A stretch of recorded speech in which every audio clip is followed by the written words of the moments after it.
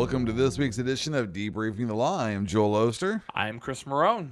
Hey, Chris, it's so good to be back. I know we've taken a couple of weeks off because we had travel. Sometimes it's hard to record a podcast when you're on the road, but I really missed it because, man, there's a lot going on with the Chiefs. I know the Super Bowl is in your neck of the woods this week, so I know you have that to look forward to. I do. Of course, I do as well.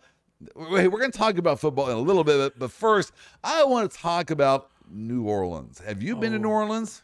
Yeah, actually, that's where I proposed to my wife, was in New Orleans. That's right. I proposed to her 11 years ago, this coming December. But where did you do that in New Orleans? We did it at the Butterfly exhibit right there on Canal Street in the Federal Building. So right across from the Sheraton at the Federal Building right there downtown, just outside of the quarter.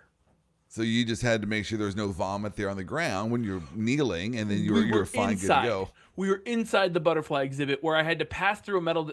Funny story, now that you brought it up. Because it was in a federal building, you have to go through a metal detector. I had the ring in my pocket to propose to my wife. So there I am with the security guard who wasn't exactly friendly towards me, but I get it. You're a federal security guard in a building where there's a lot of homeless people trying to come in and do sorts of stuff, right? But is what it is. I'm trying to explain to him in a low enough voice to where my then girlfriend does not hear that I plan to propose in this building. Okay. And he was cool. Like, I pulled the ring out of my pocket all shady like I was going for a gun. And I pulled it out. And I showed him the ring. And then I closed it back up and I put it back in my pocket. And he was cool with it. He thought it was really cool. But I just remember being so terrified of going through that metal detector because I had this... I mean, it's essentially, right? It's a metal ring in your pocket, and they're gonna be like, why do you have the ring? Sir, could you please step out of line for a pat down, please? Could you explain what this is in your pocket? And I'm gonna be like, way to make me propose at the metal detector. You should have. If that had happened, that would have gone viral. A proposal right there with security all draped around you. Hey, would you marry me? I'm all cuffed behind my back. I love you, baby. Wow. Yeah. That would have been classic. That would have been a viral moment. That would have been great. It's good the metal detector went off. I mean, that would have been a bad time to learn it was a fake ring. First off, True. I was like in my third year of law school. Like true. I didn't have a lot of money. No, all right. Well, hey, New Orleans is the place apparently for love, I guess. I don't know. I've always known New Orleans is a place for food. That's where I go to get. Oh, it's my favorite place to go to eat food. I just love New Orleans food. So I attended this conference of lawyer educators there, and that's always interesting when you do a conference. It's its own world. And Chris, there's this awkward moment. I was going to get your thoughts on how to get out of this awkward moment. You're kind of my couch therapist here. Every week I have my issues. I come and you can help set me straight. But how do you get out of this awkward situation where you're at a conference and it's at it's a cocktail party or networking and things like that, and there's another person that you're talking to, and then you soon realize, oh, you're dead to me. I don't need you. I'm never going to do business with you. You don't hire people like me. And so you want to break that off as soon as you can. What's the polite way to do that? Wow. Usually I see somebody I know across the room, be like, oh, I haven't seen this guy in forever. I'll talk to you later. Great talk. And then go and I'll find you in the room, Joel. I'll be like, oh, it's Joel. Oh, I gotta go talk to Joel. Or I'll find Stuart, right? I'll find all the guys that we know, at this conference, and be like, oh, I need to go talk to them. Or I'll be like, oh, my phone's vibrating. And I'll be like, oh, it's my wife. I gotta take this. And then I'll kind of walk over and I'll be like, I'll catch you later. And usually that ends the conversation. I have a harder issue now that I have the Apple Watch, because you can see when it rings on the Apple Watch. So if I'm my phone's ringing and they're looking at my watch and it's not vibrating, the smarter person would be like, so why isn't your watch ringing? Busted. I just don't want to talk to you. Let's just call it what it is. It's not you, it's me. And we just need to break up this relationship. It's been going on too long now. We need to break it up. Well, I need to get out of here. You don't know where that person is also going to be in 3 years. They could be somebody who is completely useless to you, and then they could get a job at the State Bar of Arizona. Good point. And you don't want to be the guy that left that rude conversation, because then they'll never hire you for the State Bar of Arizona to come do your CLEs. But the reality is, if you're networking, you want to meet as many people as possible. But even if you're talking to a cool person and it's going well, still you got to at some point say, we got to break things up here. I want to meet other people. I want to see other people. And so we got to end this relationship and move on and mingle out there. It's just kind of awkward to do. But my worst story is, Chris, from this trip, and I like to share these travel trips as a way to educate the listeners. I love this. And I'm going to give you a tip on how to, something to be weary about when you're a traveler and you're also cheap. And I don't know why I am so cheap on the road. It's just who I am. Right. And Chris, I want to be better, but I'm not a better man. I am just cheap. For example, if I'm going down and I stop off and get some gas and I pay, let's just say $3.09 for a gallon of gas. And the next exit down, I found out it's $3.04. Pissed. My trip is almost ruined. I mean, I can't get over. I wasted a quarter or 5 cents a gallon. I probably put in 10. That's 50 cents. Right. No, true story. Megan and I, my wife Megan and I, were driving from Houston back to Phoenix one day, and we were driving, and we really needed to stop to get gas, and so we stopped at this like Love's Trailer, whatever stop. Paid the gas. I don't remember what the gas prices was, but literally over the hill, on the other side of the hill was a Buc-ee's. And it ruined it. And this was like we were like maybe 10 miles into our trip, and it ruined it. Like if I just would have waited that extra mile or pulled out my phone and looked to see where the nearest Buc-ee's was, I would have gone to a Buc-ee's and started my day right. Chris, I'm going to have to call BS right now. I'm just going to have to say I'm never driving with you. Clearly, you're the most inattentive driver in the history of drivers. I just found out about Buc-ee's. Owned it. They're an amazing place. They do. Right? I love Buc-ee's. Absolutely. Amazing. They are the Walmarts of gas stations. They are huge and they're wonderful. But you know what? Also, they're not subtle. No, subtlety is not lost on these guys. And so there will be signs for 100 miles out saying Buc-ee's are coming right up the next exit 100 miles down the road. How did you miss the 100 signs? There was no signs. That was the thing. Like, no. Chris, you got to drive with your eyes open. Did you realize that? First off, Joel, this is my hill to die on. Like, there were I pay very close attention because my wife is asleep 100% of the time while we're driving. Like, we are pulling out of the driveway and she's already asleep again.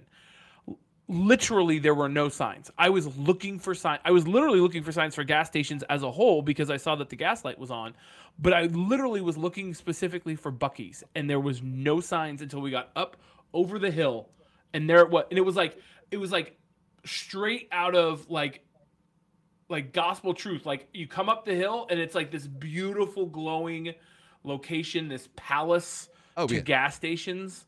Like, I was so pissed. It ruined the rest of the 18-hour drive back. I was kicking myself the entire time. Buc-ee's are an amazing place. I should have stopped anyways and got some jerky or something. You still stop. Of course.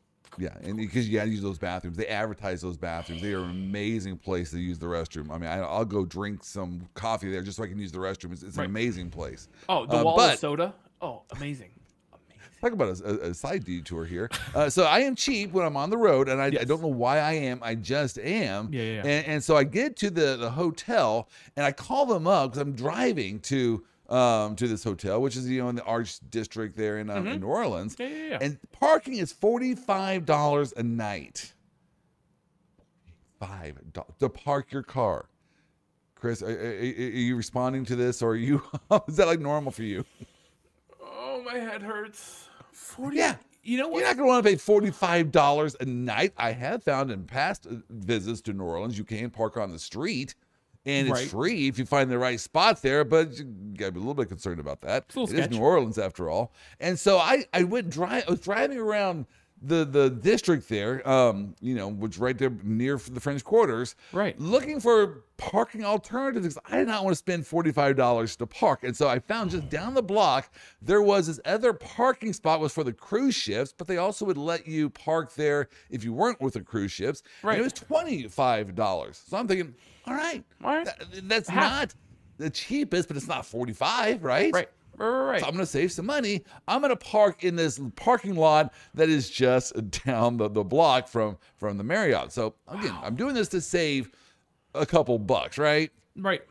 Okay, so I go to leave, and I'm going to leave around 9 o'clock at night because I was going to try to get down the road. I had to go to South Carolina. And so I go to get my car, and I can't find my parking ticket. I lost my parking. I know what I did. I always leave my parking ticket in the car. I took it with me, thinking that sometimes you got to bring your parking ticket, and pay downstairs before you exit with your car. So I brought it with me a couple of days before. I set it down in my hotel room. Apparently, I threw it away. I had no parking ticket. Chris, do you know how much it cost when you lose your parking ticket? It's like $100. Are you sitting down? I You am are sitting down. You could see me perfectly fine. $250. And so in my mind, I'm thinking, I was just trying to save a couple bucks and not paying $250 to get my car. I had no idea what to do. So I don't know. So I go to the parking attendant. I said, I can't pay $250. Here's my receipt to the Marriott. You can see when I got here. I was just here for a couple of days. I can't pay $250. He said, sir, if I let you out, they're going to fire me. I can't do you want me to get fired? I said, no, I don't want you to get fired. But is there something we can do? He calls his manager. He says, here, talk to my manager. So I talked to his manager. I explained the situation. He goes, well, let me come up here and I'll see what I can do. So he leaves his house, drives over to this parking garage. He meets me. I explained to him what was going on. And Chris, this is what he did. He said, okay, you know what? Okay, it's fine. How long were you here? I said, a couple days. He goes, okay, it's about $50. You know what? I can't take a card though, because I just got to punch it in. So you need to give me cash for this. Man. So I give him love me $60 some New Orleans cash. You know what he did with that $60 of cash? right in his pocket. Right in his pocket. Right in it. Hey, And then he let me out. capitalism. Capitalism. I love it. I love it. Absolutely. I'm here for this. Absolutely true story. So I did not pay that $250. I ended up paying the normal amount, though I'm not sure the parking company got any of that money. I'm not worried about it. Not even in this. Dude, that's my man. That is my man, right? You should have slipped him a little tip too. Should have gave him a little like $10. Did. Yeah. See? I gave him 320s, and so he got the $10 cash. There extra. you go. There. No, he got all $60 right there in his pocket. Right. You right, never. exactly. Just so you know, Joel, there's no record of you parking there at all. You weren't even There's there. no record. Nothing. Nope. Yeah. Homeboy just How am I made going to claim $60. that as a tax deduction? My $60 tip to, Frank Right. or whatever his name was. Right. Nothing. Hey. You're gonna eat that, but at least you're not eating $250 plus the fee to get into the parking lot. So. And I will tell you, on his way over, I pulled a little trick that I have tried before, and maybe it worked this time. I don't know. But I changed my shirt to my Chiefs hoodie, and people, when they see me wearing a Chiefs hoodie, Okay. I kid you not, in the airport, they will come up to me and congratulate me. I was like, what did I do? I put a hoodie on. Why does that need congratulations? But Yep, you're the I thought it's a representative. conversation starter. The Chiefs are going to play in the Super Bowl here next week. And so, yeah, he talked about, hey, Kelsey, make sure he has a great game. Yeah, I'll put a good word in with Travis for you. Yeah, You I know got it. you. I got you. Yeah. I mean, you're closer to Travis Kelce now than you've been in years past. Speaking of Travis Kelce, and what a great segue. So the Super Bowl is Right. on, and It's it's literally coming right up here. this week. It's literally right here. Like, And when you say right here, let me understand what that means, because I've read in the news that it's going to be in Glendale, Arizona, and I know Yep. you live right there, but I thought you're a hermit and you're refusing to get out of your house. So what proof do you have that the Super Bowl is happening in your neighborhood? so trying to look out. I have my earbuds in. So the Super Bowl, I'm in downtown Phoenix. My office, where we're broadcasting from this lovely day, is here in downtown Phoenix. The entire Super Bowl experience is happening outside my office right now. We're right next to the convention center. We're right next to the Footprint Center. We're right next to Chase Field, where the entire Super Bowl experience is happening So right you're now. there. Literally, like, if you're watching at home, right, there's a window right here. Right here, there's a window. If you look out this window, you will see the Super Bowl experience happening right here. Oh, Chris, I'm jealous. The school is going virtual for Thursday and Friday, so that way, as employees, if we don't want to, we don't have to drive down into this mess, because literally all the streets are closed off around here. So you have to have your badge, you have to have your employee ID to be able to breach the gate to drive in to come and park under our building. Like, there is serious, like, the expectation is there's going to be 1 million people here this week. Wow. like a million people coming through, doing everything that you. Glendale, from where I'm at right here, Glendale is like 30 minutes west of downtown Phoenix, but there's nothing there. There's like an Applebee's and like 3 Buffalo Wild Wings. Like that's what's out in and State Farm Stadium where the event is happening. But it's surrounded by like 60 miles of parking lots. There's not a lot there in Glendale, but downtown Phoenix, it's poppin'. Right? There's great restaurants down here. Pizza Bianco, Lou Malnati's is here that are being bought out by celebrities. Guy Fieri's doing this huge backyard barbecue thing later this afternoon that I'm going to. Like the Super Bowl experience. I'm not going to the game. Sunday, I will be at church first, and then I'll be watching the game from my in-laws' why are you house. not going to go to the game? I see the pricing. I think the tickets are now down to an affordable $5,000 a ticket. So yeah, no. It's $5,000 a ticket. Do you know how much Uber surge pricing is going to be to get to the? Wow. No, it's going to be a $500 drive just to get in, and it's going to be like 6 or 7 hours to try to get around. I'm good. I'm good with the Super Bowl assuming if you can pay $5,000 a ticket, then you're not really caring too much about the nacho prices or the Uber prices. But yeah, how rich do you have to be that you would ever say, yeah, $5,000 a ticket? That's an expense I'm going to. I mean, how much money? How much do you have to be worth for that not to even to be a decision you even contemplate making? The school has tickets that are being used. We could have entered a lottery to get them if we wanted them. So a couple of employees here got tickets to go to the Super Bowl for free because the school had tickets. Yeah, for free because the school had tickets. No. Okay. Non-transferable. But guess who won? Guess who won those tickets? Who? Could it be the dean and the chief of staff? No. Weird. No, Weird. surely the dean did not win. Are you telling me the dean won? So the dean weird. won. Yeah. So weird. So weird. All right. Yeah. I want to recount. I want a recount of that. Dude, we're Maricopa County. We're not really great with the recounts, okay? Let's just put some things out there. Somebody needs to look into that. I'm kind of thinking there were maybe 2 different, places where you put your ticket in. It's like, oh yeah, Well, sure, put them in this bucket, also called the trash can. I'll make sure it gets into the right bucket right away. Right. I always remember from the Shawshank Redemption, the part where they're picking all the guys to do roofing duty, and there's no names in the hat, but they're like pretending to like whop around the hat, and they're like, oh, it's Andy Dufresne. Oh, it's Red. Oh, it's Johnny. You're like, that's exactly how it went down. Hey, you know what? You should be going, and that way you could be broadcasting live from the Super Bowl. That it would be an amazing experience, and especially since my Chiefs are there. Let's talk a little bit about the Super Bowl. I know usually we reserve the Super Bowl for the end of the podcast, but this is such a big deal. We got to talk about it right out of the gate. So many great storylines about this. Let's start with it's the Kelce Bowl. Is that a conversation that people are talking about out there? There's a lot. There's actually, again, out here in the experience, I was walking through this morning. There's the dual Kelce shirts. There's one Chiefs and one Eagles shirt, and it both says Kelce on the back. So it's like the Kelce brothers shirt, like that the shirt that his mom made popular. Their mom made popular, right? There's a vendor, local cookie person that's doing Kelce cookies. Because when the mom came and she like gave the boys each like a Tupperware full of cookies, like how wholesome is Mrs. Kelce? Right. How she's American. And you know what, Chris? I don't care where you are in life, who you are. Right. No one turns down a cookie from grandma. No one does that. That is one of life's true treasures. Right. Oh man, that's gospel truth right there. So we need to protect Mrs. Kelce at all costs. She's a national treasure. I do hope they have her flip the coin. I know there's been some talk about that. Oh, the speculation? Yeah. That'd be awesome. That would be a lot of fun. That's all that's right with sports. I mean, that's not, they're both rooting for each other the way they can. But first of all, I want to know, what did Mama Kelce feed these guys growing up? They have 2 Hall of Fame big boy players. I mean, these are both players probably at the top of their position. Oh, yeah. Oh, for sure. Good job, Mama Kelce. Good job.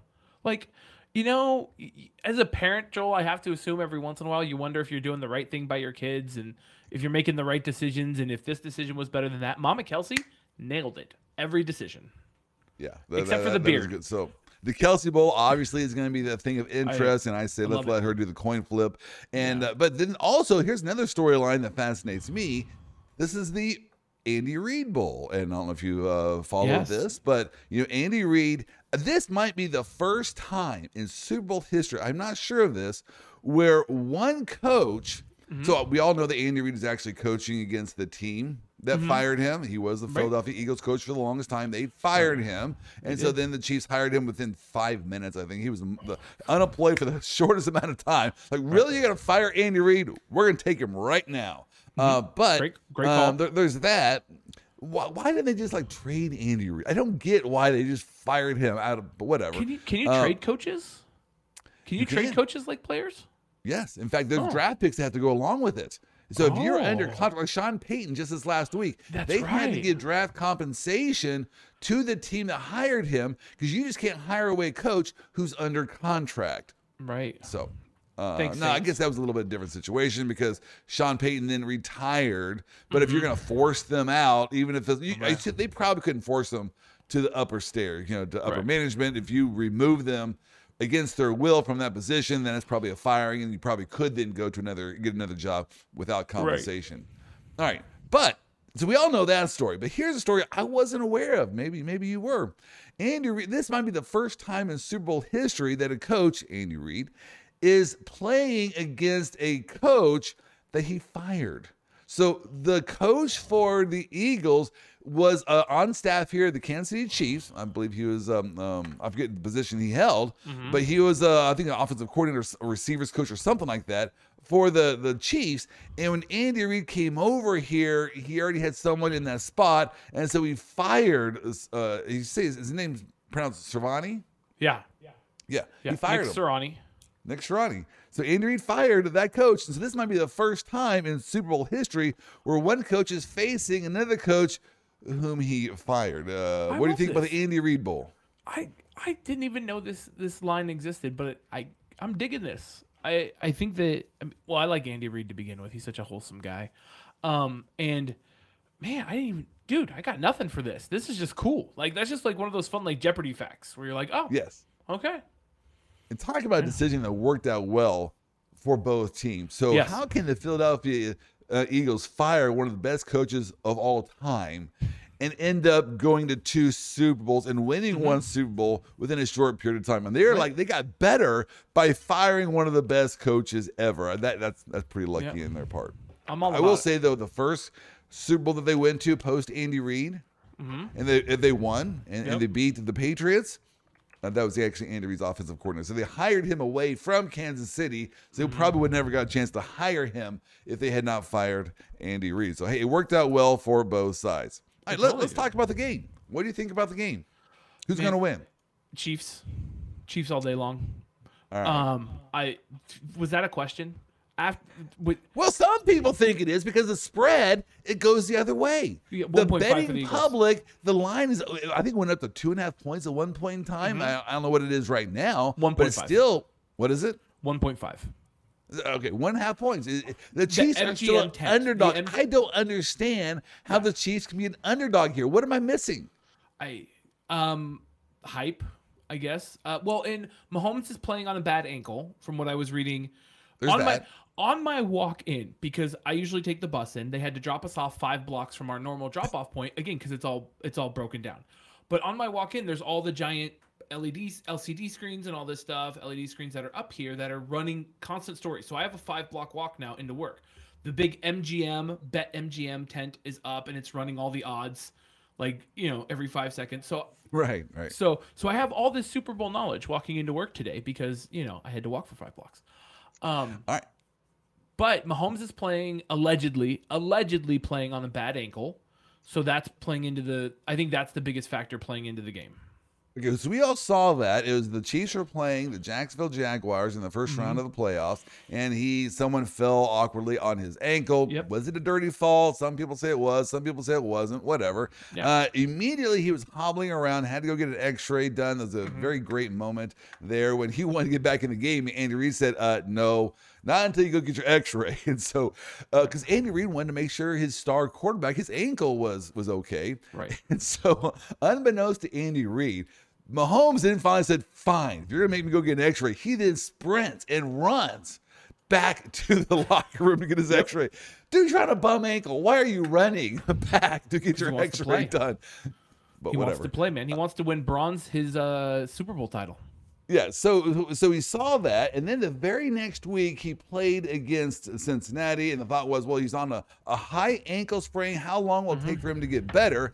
Let me give you another story to put this in context. We just activated Clyde Edwards-Helaire, one of our running backs, who has been out since week 11 due to injury. We just reactivated him so he can play in the Super Bowl. So he's been out since week 11. I'm not going to ask you to do the math in your head, but that's a long time, all right? Do you know what Clyde Edwards-Helaire injury was? High ankle injury? High ankle sprain. Yeah. The same sprain that took one of our best running back players out for 10 weeks. Mahomes didn't even want to miss a minute of action. And so, yeah, Mahomes is a stud, but it's a serious injury. Can you recover from a high ankle injury sprain in 3 weeks? It's a fair game. I think his mobility will be limited somewhat, so maybe that's a reason. But still, it is 3 weeks, and that's the normal time for healing from a high ankle sprain. If it's not worse, they will wrap this thing up quite a bit. So it shouldn't be a problem, and I think he should have all of his mobility. So maybe that's the reason why. I also think, Chris, there's this. The betting public, so as we've said many times, the line is not made. So the betting line, they didn't come up with a betting line because they thought this is the right, differential point for these two teams. So the Eagles are 1.5 point, better than the Chiefs. That's not how they come up with that line. No. They come up with a line based upon what line can we come up with where half the bets will come on one side and half the bets will come on the other. So if there's a national storyline that's out there that kind of sways people one way as compared to another, but it's not really a legitimate storyline, then that plays into it. And so here, what the American people are looking at is how badly the Eagles have obliterated their opponents here this year. Right. Would you agree with that? Yes. And how well they performed in the AFC and NFC championship games. Yes. And I think that's a hard comparison because the Chiefs played the Bengals and the Eagles played a fourth string quarterback. Not even a fifth string quarterback. They were down to their fifth. I'm going to say that their quarterback Purdy, who was started off as their third, then became the fifth because he couldn't actually throw the ball. So they went to their fourth-string quarterback, who then got injured, was concussed. So they had to come back to Purdy, who actually had some kind of tear in his elbow, is going to require a 6-month surgery or whatever. Could almost, no. And that's the hard part, right? They're going to say that the Eagles are coming in on this strong level, but let's look at the whole season, right? Let's look at the Eagles' entire season. Who did they play? Nobody. The NFC is not a hard testing ground. If Brady can get into the playoffs with a losing record, and the Chiefs had to run through Cincinnati, and Cincinnati had to run through Buffalo. Like, there are a lot stronger teams on even Trevor Lawrence, right? He was, coming off a high with the Jaguars. They've come up and done well. They were flat then. Right? Like, the AFC has a harder mountain to climb. So let's take a look. Let's take a look at some of the better wins and games by the Eagles this year. Because again, the Eagles, a vaunted defense. Eagles, what a great offense. Let's take a closer look. I'm going to give you just a recap of the tougher games they have played as far as their opponents. The Packers, they beat the Packers, but I want to point this out. Rodgers got injured during that game, so the Green Bay had to go to their backup quarterback, and still Green Bay scored 33 points against this vaunted defense. So that was probably maybe their best win, but still their opponent scored 33 points against them. Prescott, they played Dallas. Was Dak out? That was like week 5, wasn't it?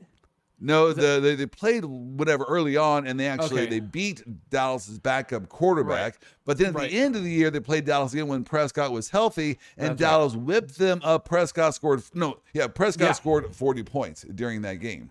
Right. So again, this vaunted defense, they gave up 40 points to Dak Prescott, and then you had they played the next top game was Goff for the Detroit Lions. Goff scored 35 points against them. Kyler Murray, your boy there from Phoenix, scored 17 points against them. And they played Trevor Lawrence in week 4 of the season, but that was before the Jaguars really got their feet underneath them. They had a brand new coach there in Doug Peterson. They really didn't know what they were doing yet. They weren't the same team at the end of the year. So that's it. I just told you their best performances this year. That pales in comparison to Buffalo, to Cincinnati, to San Francisco, to all the teams with a healthy quarterback. The Chiefs played a much tougher schedule than Philadelphia, so I think you got to be a little bit careful in judging both of these teams, because the Chiefs definitely had a much tougher road to get to the Super Bowl than the Eagles. 100%, and I think that's going to be reflective in Sunday's game. I think it's going to be 1,000% reflective, because the O-line and the D-line for the Chiefs, I feel, is just going to dominate, right? Jalen's going to get some yards. I think Jalen is going to rely on himself way more than he needs to, and he's going to try to be the hero of the game, whereas Mahomes is going to use his weapons. Let's talk about that, because I have two different takes on the quarterback matchup.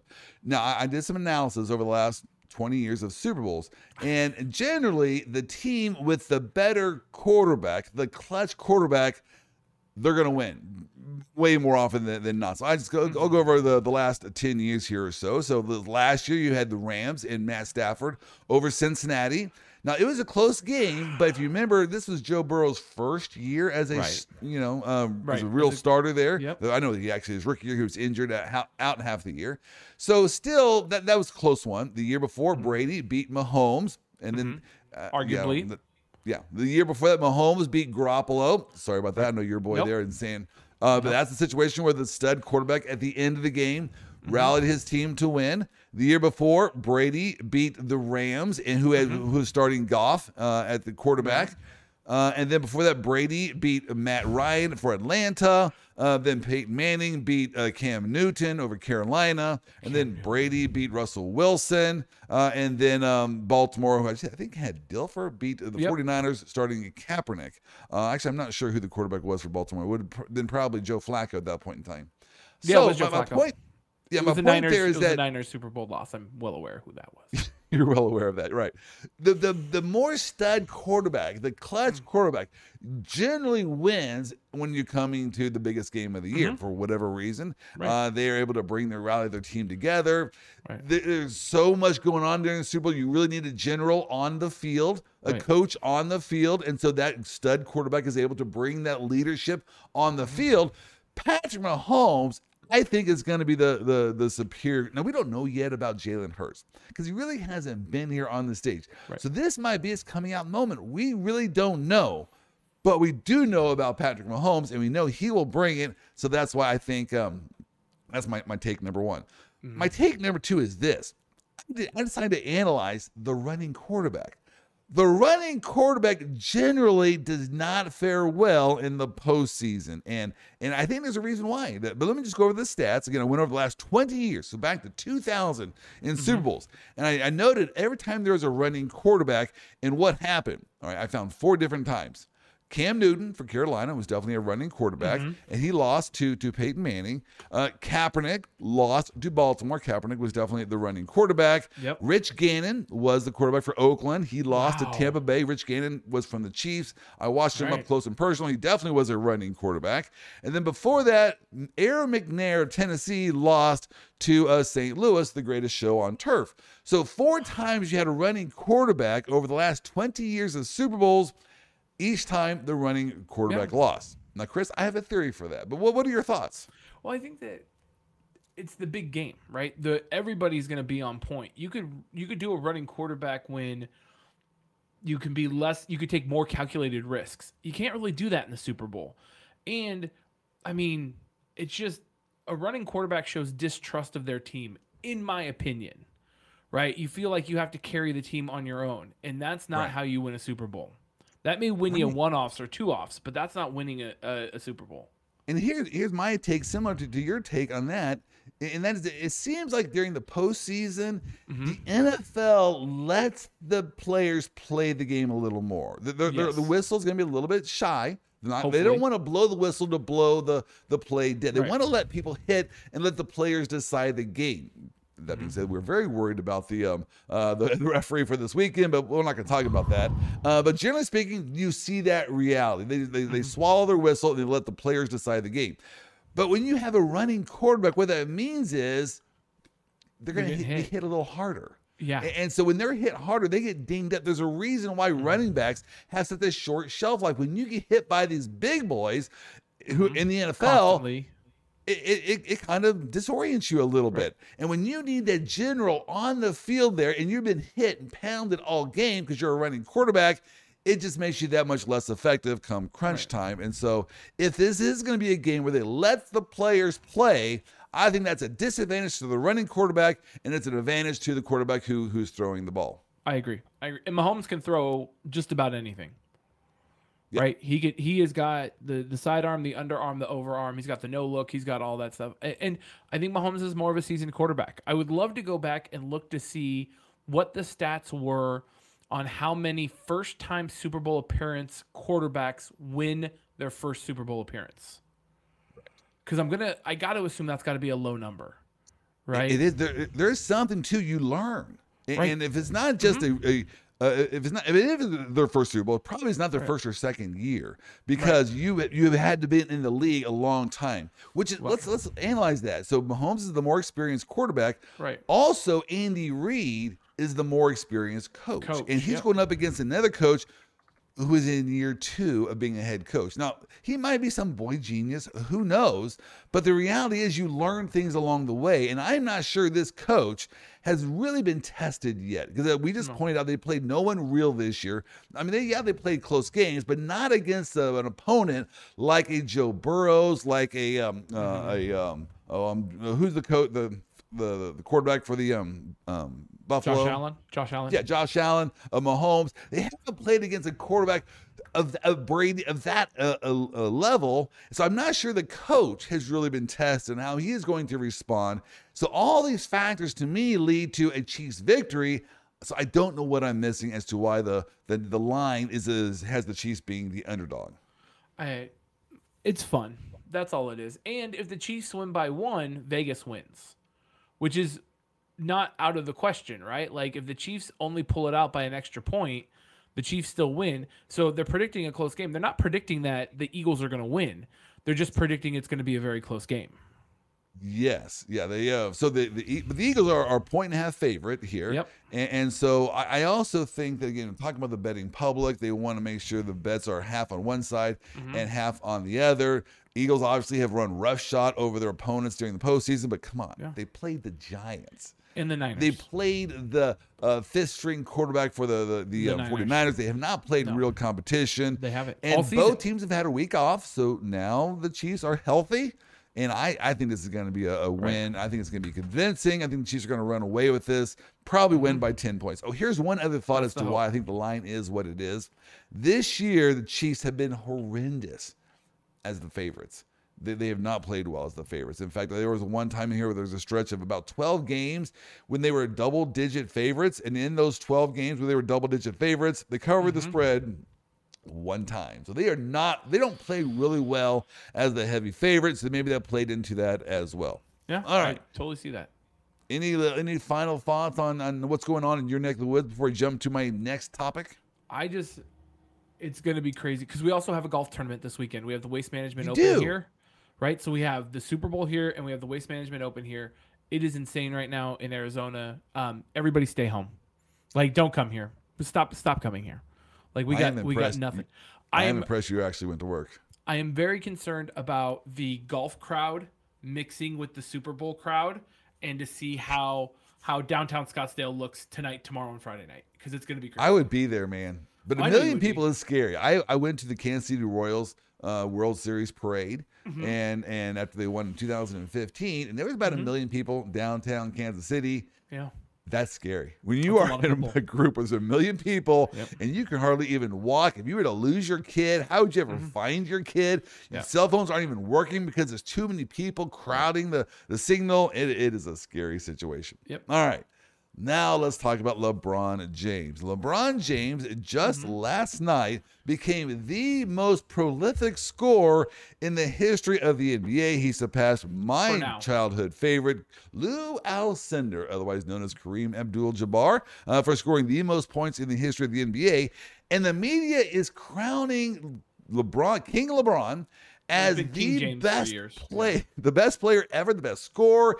And there's no reference. I watched all the news this week, the sportscast. There's no reference to this record being bogus. And Chris, it bothers me. Does it bother you, or are you also on the King James bandwagon? So I've never been a LeBron fan. I'm not a LeBron fan, but I'm also not a fan of these you know what? The NBA has really dropped off for me. And I don't think for any other specific reason than I just don't like going to games. I don't like basketball. Like, it's not that I don't appreciate the athletes, right? I'm Steph Curry all the way. Growing up in the San Francisco Bay Area, I've been a Warriors fan my entire life. When they come to town, I try to get tickets, that whole nine. But not the same passion that I have for following football or baseball, which baseball is my biggest sport that I follow. I absolutely love. The NBA is just not there for me. The more and more that they trade, there's not a lot of positive news that comes out of the NBA. So you're not a LeBron fan. I was a huge LeBron fan. I was actually following his career there in high school in Akron, Ohio. And when he came out, of course, he was on the cover of Sports Illustrated. The basketball fans were watching it and following it. So I like LeBron. But here's the big reason why I think this is a phony accolade. I mean, obviously, it's impressive that he scored over 38,000 points. I get that. But, here's the problem I have with records. Rules change. And so you really can't compare one generation to the next. And this one was a really big rule. The rule change here was huge. This is what I'm talking about. During Lou Alcindor's time, Kareem Abdul-Jabbar's time, players had to play college basketball. And so he went to, I believe he had to spend 4 years in college. Yeah. And so he went to UCLA. Oddly enough, wasn't even allowed to play his first year. That's how different the rules were back then. Even in the college level, if you came to a college, you could not play. You had to play on the freshman team. But then Kareem Abdul-Jabbar played his sophomore, junior, and senior year there. And then he entered the NBA after 4 years. Chris, those are 4 prime years he lost. Now, and it's not like he wasn't playing basketball. He was saving his body. No, he was playing the rigors of a schedule there, a collegiate schedule. It was a harder game back then, too. What's that? It was a harder, more violent game back then, too. Yeah. And so a lot more, especially being a black center, good gravy. Yeah. So I went and I looked it up. And in his first 4 years, so Kareem Abdul-Jabbar's first 4 years, these were his point totals: 28, 31, 35, and 30 points averaged per game. I added those up over the first 4 years. That would be 10,168 points. So instead of this record of 38,000 points, it would be 48,000 points. Now, that is impressive. You took 4 years out of Jabbar's prime scoring years. And at the beginning of your career, those are your prime scoring years. Yes, they are. Lest you doubt me on that, I came prepared with some statistics. No, I'm there with this. King LeBron, his first 4 years in the NBA. So right out of high school, he said, right out of high school, you can't really score in the NBA. Look at his first 4 scoring years: 21, 27, 31, and 27 points per game per average. Pretty much the same as Jabbar. So yes, if he had taken those years out, if you had added those years back into Jabbar's total, he would have another 10,000 points. So I am calling phony on this record. I got one statistic better for you that really hammers it home. How many 3-pointers did Kareem Abdul-Jabbar hit in his career? Yeah, 0. 2. Oh, 2, really? 2. He made 2 3-point baskets in his career. LeBron James has over 2,000 3-pointers. Wow. So he made 2 3-pointers. 2 3-pointers in his entire career. I wonder if they were skyhooks. Right? Maybe like buzzer beaters, right? Who knows, right? But Kareem made 2 3-pointers. And he still has a 38,000-point career. Whereas LeBron has hit I think it was like 24, 35 or something like that. So And that's to your point, they changed the rules there during probably at the end of Jabbar's career to add the three-pointer to the line. NBA rules. right. So that's why. That's part of the reason why he had two. Right. He only played like 1 or 2 seasons with the 3-point line. Right. And so he would not. Why would he even develop a shot at the 3-point line if you don't get 3 points? Right. Right. He wouldn't even learn that skill set because it wasn't an option for him. You look at the big guys today; they're all shooting 3-pointers. Why? It's one of the easier ways to get points. So that's why you have Kevin Durant popping threes. You have Joel Embiid can pop a three. All these big guys can pop threes now because it's part of the game. It was not a part of the game during Jabbar's years, and he never developed that shot. So I want to compare the number of baskets made by Kareem in his career versus the number of baskets made by LeBron, and that's a number I'd like to see. See, so when these people are talking, yes, it's a good thing LeBron has scored more points. So let's note that. But then to say it's somehow a more meaningful achievement than what Jabbar did. No, I'm calling BS on that. I still think Jabbar, in my opinion, is the scoring champion because they took away the first 4 years out of his career. They changed the rule to add the 3-point game. So yes, you're going to get a lot more points today than what Jabbar got. Mm-hmm. All right. Lastly, here on LeBron's legacy. So I just googled it real quick. LeBron James has hit 13,905 baskets in his career. Okay. Kareem Abdul-Jabbar is at 15,837. Interesting. So wow. So LeBron James is 2,000 baskets less than Kareem, and that's the number I'm gonna latch on to for the rest of my career. There you go. So in my opinion, my childhood hero Kareem Abdul-Jabbar is still the most prolific scorer in the NBA history. One last part of all of this: how many games were in the NBA season when Kareem played? Versus how many games are in the NBA season now that LeBron plays? Now, I think they're similar. I didn't look into that, and I think Kareem did play some seasons at 82 games per year, which I think is the same for the LeBron. But I wonder if that was consistent from even the very beginning of his career. I do know near the end they did play 82 game seasons, but you're right. Right. Different rules. All right, one last thing on LeBron, and I wonder if this is going to hurt his legacy because I do think LeBron is an amazing basketball player, one of the best of all times. Might he be the best of all time? I don't know, because here's why. I'm a huge Jordan fan. I'll always go with Jordan. But one of the reasons why Jordan, I think, is better than LeBron is Jordan also recognized he's a great basketball player, not necessarily a great GM. And LeBron doesn't know that. And so he thinks he's a great GM because he has great basketball skills. Turns out he's one of the worst general managers of all time. And some of his insistence, his demands there as a player, the team should have just said, no, LeBron, we're not going to do that. Let's look at the Lakers right now. The Lakers have no one on their team but him and Antonio Davis, who is injured 3/4 of the time. Where are all their young kids? LeBron forced them to get rid of them. He did not want to play with the young guys, so they got rid of Kuzma, got rid of Ball, got rid of all these great players that would have been great role players, and it's just left with him and Antonio Davis, again, who is injured half the time. And then Russell Westbrook, who is now one of the worst players of all, to put there with LeBron James. I have no idea how they thought that was going to work. And it's blown up in their faces. They take on Russell Westbrook's huge contract, that prevented them from getting Irving this past week. So Irving went in trade to Dallas. I have no idea how that's going to work out. So my point here is because LeBron has been so bad as a general manager, I think that's going to impact how people view his legacy as a player. He very well might have been the most dominant player of all time. He's just playing on losing teams because he's insisted on playing general manager. Any thoughts? Well, and plus, if you play on losing teams, of course you're going to make 38 points a game. You're going to have to carry the team. Of course you're going to take all the shots. You're going to have to carry the team. Like, I look back at like the Kobe Shaq days where, Kobe was a dominant player.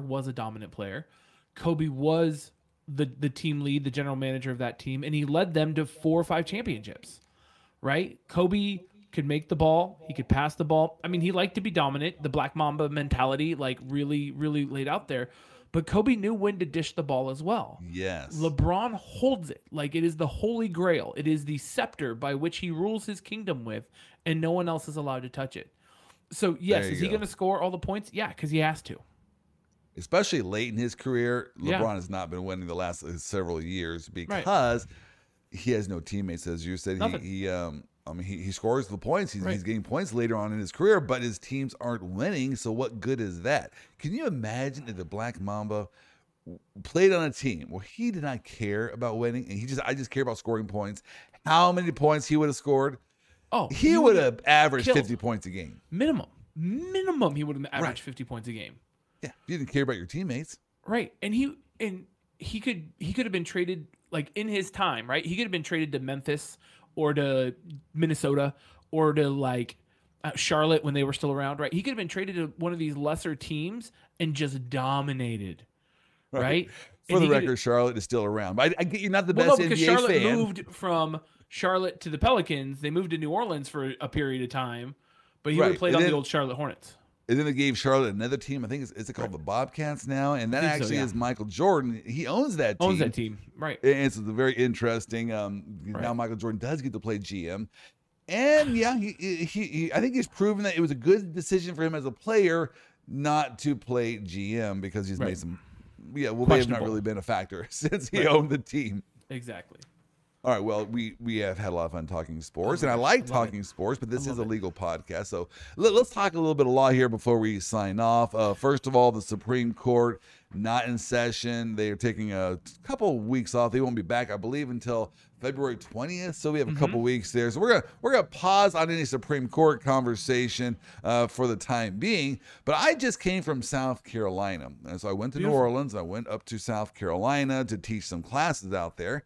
And while teaching there, they're talking about a local case there in South Carolina, and they said, "Oh, Charlie Joel, you've heard of it."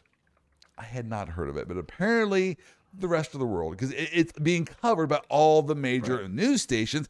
I am talking about the Alex Murdaugh trial. And so let's talk a little bit about this murder trial here in South Carolina, because Chris, I don't get this case. This is going to be a fascinating case to follow. Now, I know murder mystery podcasts are all the rage, so maybe we should start doing it. Maybe we should start doing it with this case. I don't know how this case is going to turn out. So let's just unpack some of the facts. So first of all, Alex Murdaugh, who is he? He is a lawyer. He was apparently a very rich lawyer. He would live on a 1,700-acre property in Islandton, South Carolina. And he also got into some trouble with some funds, and was he stealing money from clients and whatever. He got into some issues where I think he was down $8.5 million, something like that. And there were some investigations into him. So let's just set that to the back burner, but just know that Alex Murdaugh had some real financial difficulties in the devastating amount of area of numbers. Okay. Then on June 7th of 2021, his wife, Maggie, 52 years of age, and his son, Paul, 22 years of age, were both shot dead right there on their property. Again, 1,700-acre property in Islandton, South Carolina, and their bodies were found right by their dog kennels on the land. Now, that was in June, on June 7th of 2021. So we have these horrible murders. They did not have a suspect, or they did not bring charges against anyone for well over a year. Well, then it turns out in July of 2022, they did make an arrest. Who did they arrest?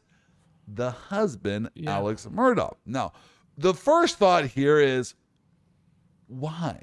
Right. Why would he kill his wife and his 22-year-old son for no apparent reason?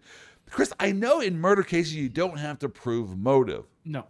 But do you still have to prove motive? I mean, do you not have to at least convince a jury of normal people that, yeah, that's not what people do. You don't go murder their wife and their adult son for whom you have a good relationship with. It wasn't like he was planning a divorce.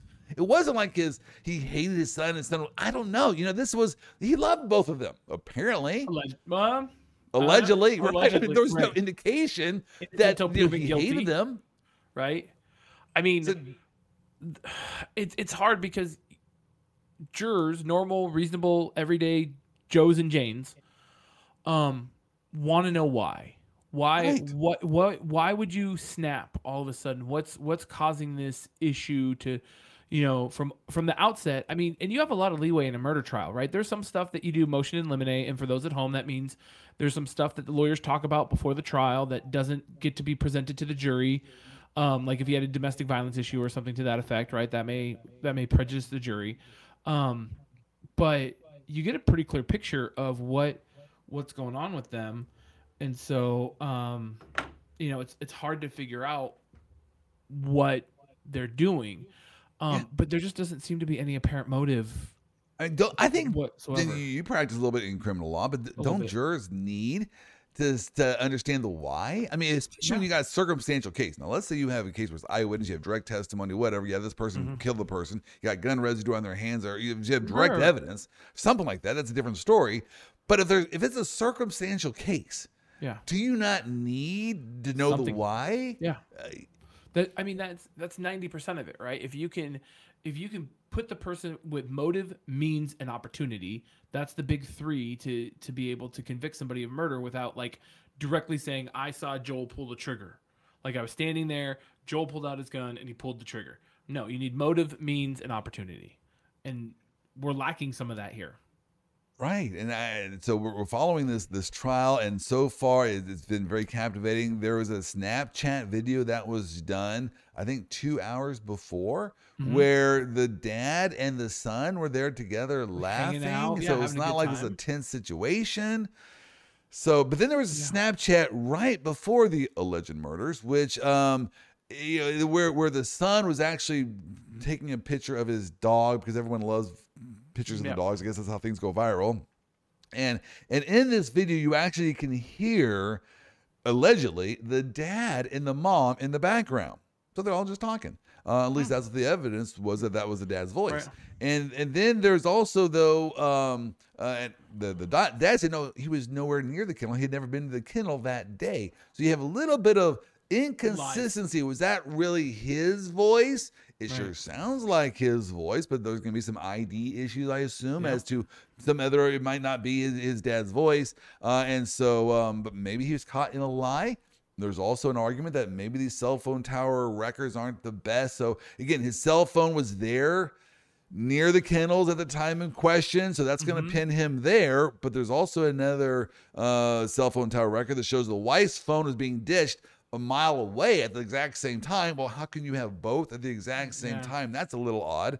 So fascinating trial, and we are going to follow this trial as it goes on. Again, it's in the middle of the trial right now. We're going to pick up right into it, and maybe next week we'll actually dig into the facts a little bit more, more, because again, it's a fascinating case. I just learned about it on my way through South Carolina. Hey, I'm going back to South Carolina in a couple of weeks. I love it. Maybe I should stop by and watch the trial. There you go. Live from the trial. I'll do live from the Super Bowl. You do live from the trial. I would rather switch places. I think I win that one. But, it is what it is. Yeah. So, any parting words here before we sign off for the day? Everybody just be safe out there. If you're here in Arizona, if you're listening to us and you're here, like just be safe this weekend. Have a great weekend. Make sure that you root for the Chiefs, the one true team that should win the Super Bowl this year. That's right. Go Chiefs is the final word there. And so let's root for Chiefs. I think we all can agree the nation would be a much better place. Chris, I gonna have to pause and back up here. We have a little bit more time. I know I gave you the parting word because I needed to scroll down on my notes. I think we should just give a couple of comments as to what we saw going on last night. Do you have a couple of minutes? I do. I always have a couple minutes to review the State of the Union. I know you are a State of the Union fan because Huge. you are a lover of comedy and you like to watch comedy. And so do. you watched this last night. I have indigestion issues and I have a hard time watching the State of the Union. And someone asked me yesterday if I was going to watch it. And I said, heck no, am I going to watch the State of the Union? Because I can't stand it. I think the last one I watched was done by Ronald Reagan. I will read about it the next day because I like to, I go to Fox News. And then I go to MSNBC and I go, wow, were they even watching the same event? Because they're not relaying the same story. Chris, what was your take on the comedy otherwise known as the State of the Union? One, first and foremost, the State of the Union could be like a 30-minute thing if people stopped clapping. Like it's like a high school graduation speech. Like everybody gets an applause. Everybody gets to stand up. Everything gets to gets to do everything. They just sit there and they just clap all day long. Like It's laughable. like President Joe Biden, full round of applause. President of the United States, full round of applause. Supreme Court's And here. I love full it. round. I love it how one side stands up in claps, the other side is like sitting down there on their hands. It's just a funny spectacle. Right. And then, and this has been more prevalent, I think, in recent years, is the heckling from the crowd, from the members of Congress to whatever sitting president's there. I mean, the Democrats did it, the Republicans do it. I think the heckling makes all of us look like we're dumb. It makes it embarrasses America when we're heckling out there. It embarrasses. Now, wait a us second. If it's good enough at the comedy club, then why can we not do it at the State of the Union? Do they think you're better than us? Are you better than us? There's a better reason than me? why the court jester is not the king of the kingdom. Like the point of the court jester, the point of the comedian. And actually, there was a movie with Robin Williams called Man of the Year, where he was a comedian, like a Daily Show host, and he ran for president and he won. And he gives this great speech that is really important for people to realize is that we have comedians like Dave Chappelle, like yourself, like Robin Williams, or like Jon Stewart, like that criticize the establishment in a funny way to keep them on their toes. That is the point of the comedian, is to be able to take hard issues and offensive issues and difficult issues and make people laugh about them. Whether you like it, or whether you like how Dave Chappelle's going about doing it, or Joe Rogan, or any of these other comedians out there that are trying to do this, that's the point of the court jester, is to make fun and to make light of everything. And there's a time, place, manner for that. The State of the Union is not the time for the president, the leader of the free world, the arguably most powerful person on the planet, to engage with a member of Congress that is elected for 2 years by 70,000 people and somehow elevate them to the same level as you, right? It's like, it would be like Joe Frazier going to like a high school gym and trying to box somebody. Like, you don't do that. You own the fact that you're champion of the world, and you let them be mouths in the corridor. You don't give them credence. It's There's horrible. a saying, I'm sure you're familiar with this saying. The saying in the Midwest says you never get into a mud fight with a pig, because you're both going to get dirty and the pig is going to enjoy it. So Right. why would Biden get in a mud fight with a pig? Not calling anyone pigs. Right, but no, it's the analogy's there, right? So Biden and Marjorie and Large Marge out of Georgia got into a heckling match mid-State of the Union. Joey, Grandpa Joe, Uncle Joe, whatever you want to go by right Grandpa now, Joseph, Joe, I like that. Grandpa Joe, Robinow, Biden the third.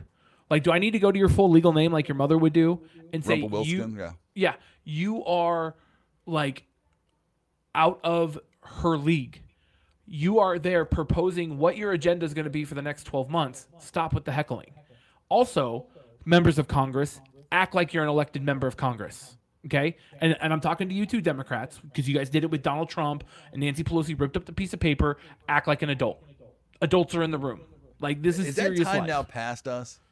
Yeah, it's never going to be past us, because I hope not. Because now the story is Marjorie Taylor Greene, Lauren Boebert, George Santos, and the heckling of Joe Biden. The story is not, what policy things did Joe Biden announce during the State of the Union? What sort of things did he talk about when it came to like the Green New Deal, or rolling back emissions, or what his policies are going to be with foreign conflict now, or what's going on with the war in Ukraine? Like, none of that is being talked about. Because we're too busy worrying about freaking Marjorie Taylor Greene walking around a spy balloon around the halls of Congress yesterday. Okay, I gotta Comic ask gold. you. You're Comic right. gold. We're not talking about policies. We're talking about more important things. So I want to know from you, what is the more important thing? Is it the fact that she went walking around with a big old balloon, saying there's nothing to see here, or was it the affair that we saw take place with Joe Biden's wife? What's the bigger scandal here? Ooh, I'm gonna go with the affair. The affair is the much bigger. I mean, first gentleman and first lady. Is this the first affair? Is that what we're calling this now? Is this Affairgate? It had to be a fair. So explain what happened. So Jill Biden, first lady, obviously, and Doug Emhoff, first gentleman, obviously, were greeting each other at the State of the Union. They both went in for the kiss on the cheek, but they both leaned the same direction. Allegedly. They went for the kiss on the cheek. Okay, allegedly for the kiss on the cheek, whatever. Joel We likes don't to think know. they're, yeah. So they were both going in for a traditional greeting of a kiss on the cheek, and they both just turned their heads just perfectly and right on the lips. I don't know. I think I might have saw a tongue. I'm telling you, blow it up. You might. Right. And Look, let's be honest. I would much rather make out with Doug Ermoff than Grandpa Joe. Doug is a handsome man. Wow. Doug is a handsome man. This is controversy. This is controversy right here. It's they went in for the sideway kiss, the cheek kiss, but they got a little too close. Right. Their lips locked right there. And polyamorous relationships are becoming more and more a thing here in society. Like, who are we to decide? Love is love, right? If that's what their marriage is about, so be it. So be it. I didn't Good know for what to them. say about that. Good. All love right. is love. We all just want to be part of the magic, Joel. We have the Murdaugh murders, we have the Super Bowl, and we have the Affairgate happening. A tongue-gate. Was there a little? What was the motive there? Was it really a sideways cheek kiss gone awry, or were they going and they just forgot? Oh, we're in front of national TV, global TV, in front of everybody. So that being said, now I will let you go. Have a great week. Go out there, say hi to the Kelsey brothers, eat some of Mama Kelsey's cookies, and we will see you next week. See you, Joel. Go Chiefs. Go Chiefs. Thank you for listening to today's podcast. If you enjoyed this podcast, please give us a 5-star review. We need your love to help us continue highlighting the funnier side of the law. I want to give a special shout out to our Vice President of Operations, Wendy Oster, without whom this entire operation would be a complete and utter mess. Sean Wynn and 15-5 Features for making me sound way better than I actually do. Brooke Boland for our marketing efforts, and Ryan Kuhn and Paul Kuhn of Triplicity Marketing for our technical and computer support.